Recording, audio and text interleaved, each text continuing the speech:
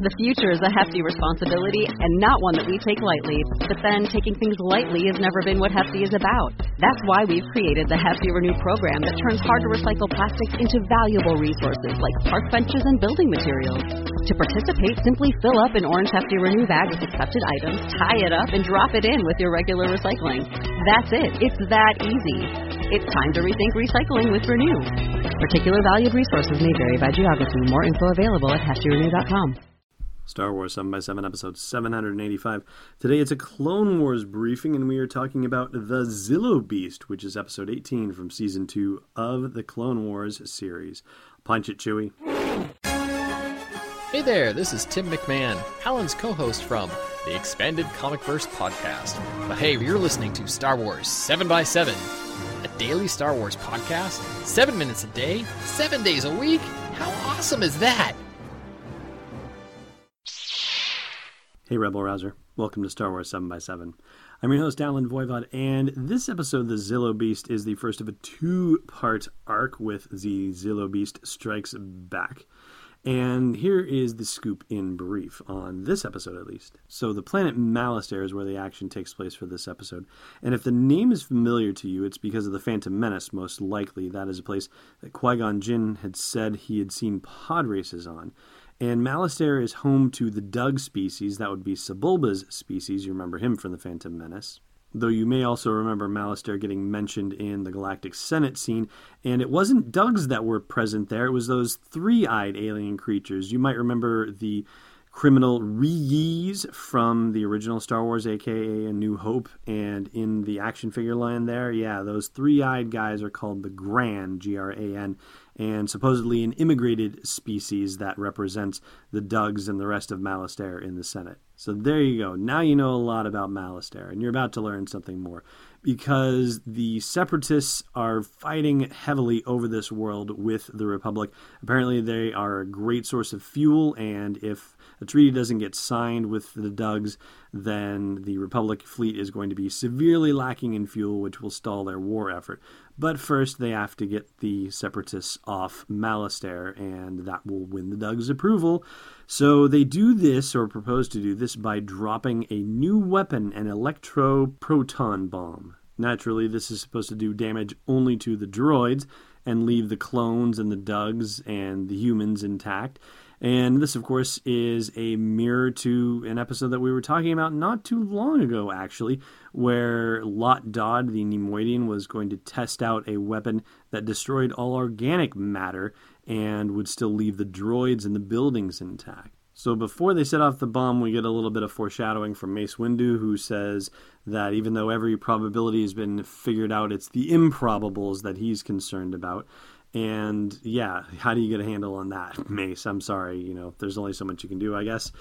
And unfortunately, Mace is proven right in this regard because they drop the bomb. It does what it's supposed to do. It makes the droids all go bye-bye, just short it out. No issues at all, you would think. But turns out the bomb actually, creates like a huge blast. And so any creature living or otherwise that had been nearby the drop of the bomb would have gotten hurt by it. So not entirely, injury free. And also it creates a giant sinkhole when it drops off because I guess it just happened to be dropped in the wrong place and there was a lot of open space underneath where the bomb went off. And a lot of troops go down that hole and rescue teams go missing. And so Mace has to go figure out what's going on. And it turns out there's this giant thing called the Zillo Beast down there. And it is one of the last ones remaining, if not the last one, because the Dugs, when they started mining for the fuel on Malastare, encountered these crazy creatures. They started exterminating them. And so, yeah, they were surprised that there was still one in existence. And they, of course, immediately want to kill it. And also, of course, they tell the Jedi in no uncertain terms that if they don't help them kill the Zillo Beast, then there will be no treaty signed. Oops!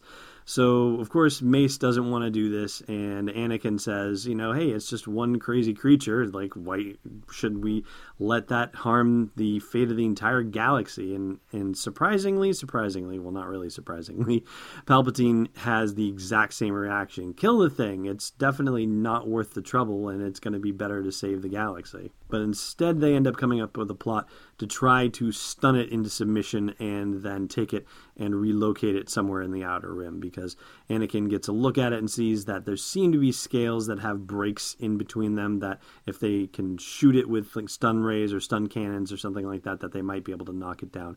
And eventually they do, though there's a lot of stomping that happens. It's no surprise that the Zillo Beast is inspired by Godzilla. There are definitely a couple of nods to a standard Godzilla type of movie.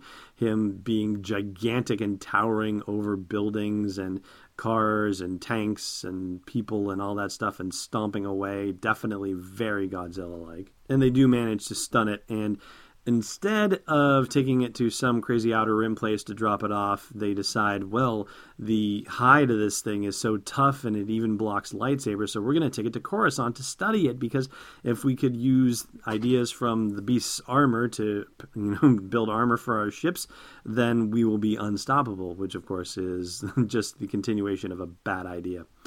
But anyway, they capture the Beast, etc., etc.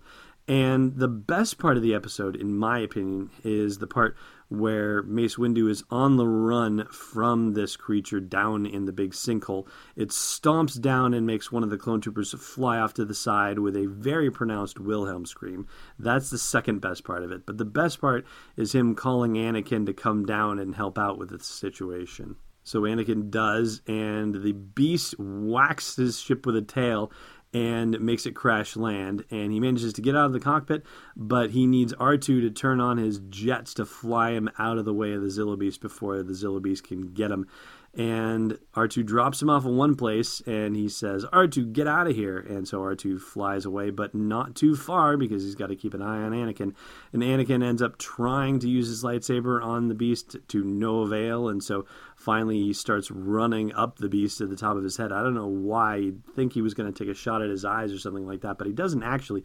He ends up jumping off and jumping onto a flying R2-D2 in midair, and R2 has to fly away from the Beast and gives a great meow noise as part of it, and ends up flying the two of them out of the sinkhole and dropping Anakin off safely. So once again, R2-D2, the hero of the entire 6 movies in the trilogy, and yeah, he's sort of the hero of the 7th with Force Awakens, isn't he, when he finally woke up and provided the map, because, hey, he had the rest of the map. How about that? So he helped find Luke Skywalker after all. Anyway, yeah, R2, hero of all the movies and endlessly repeating hero of the Clone Wars series as well, gets his due in this one too. And that's going to do it for our Clone Wars briefing for this week. We've only got a trivia question left for you, but we're going to give that to you after the break. Hey, Rebel Rouser. You're listening to this podcast. Maybe you'd like to listen to a Star Wars story too.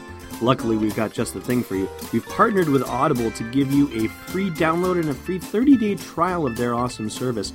All you got to do is go to audibletrial.com/SW7X7 to sign up and get your free download. They've got dozens of Star Wars titles, anything you want to do to explore that galaxy far, far away. One more time for you, audibletrial.com/SW7X7. All right, here's that trivia question I promised you. Listen, I've had a pretty messed up day. Last time we asked you what prematurely puts an end to the lightsaber battle between Rey and Kylo Ren, and that's the giant chasm that opens as a result of the attack on the thermal oscillator. Today's question, who helps Rey get the injured Finn off of Starkiller Base?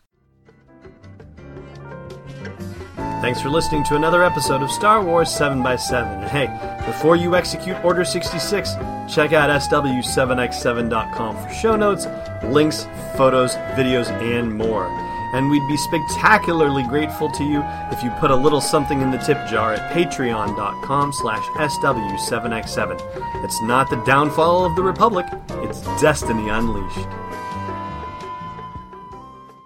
This podcast is not endorsed or sponsored yet by Lucasfilm Limited, Disney, or 20th Century Fox, and is intended for entertainment and information purposes only. Star Wars, the Star Wars logo, all names and pictures of Star Wars characters, vehicles, and any other Star Wars-related items are registered trademarks and/or copyrights of Lucasfilm Limited or their respective trademark and copyright holders. May the Force be with them. All original content is copyright 2016 Star Wars 7x7. We hope you love it.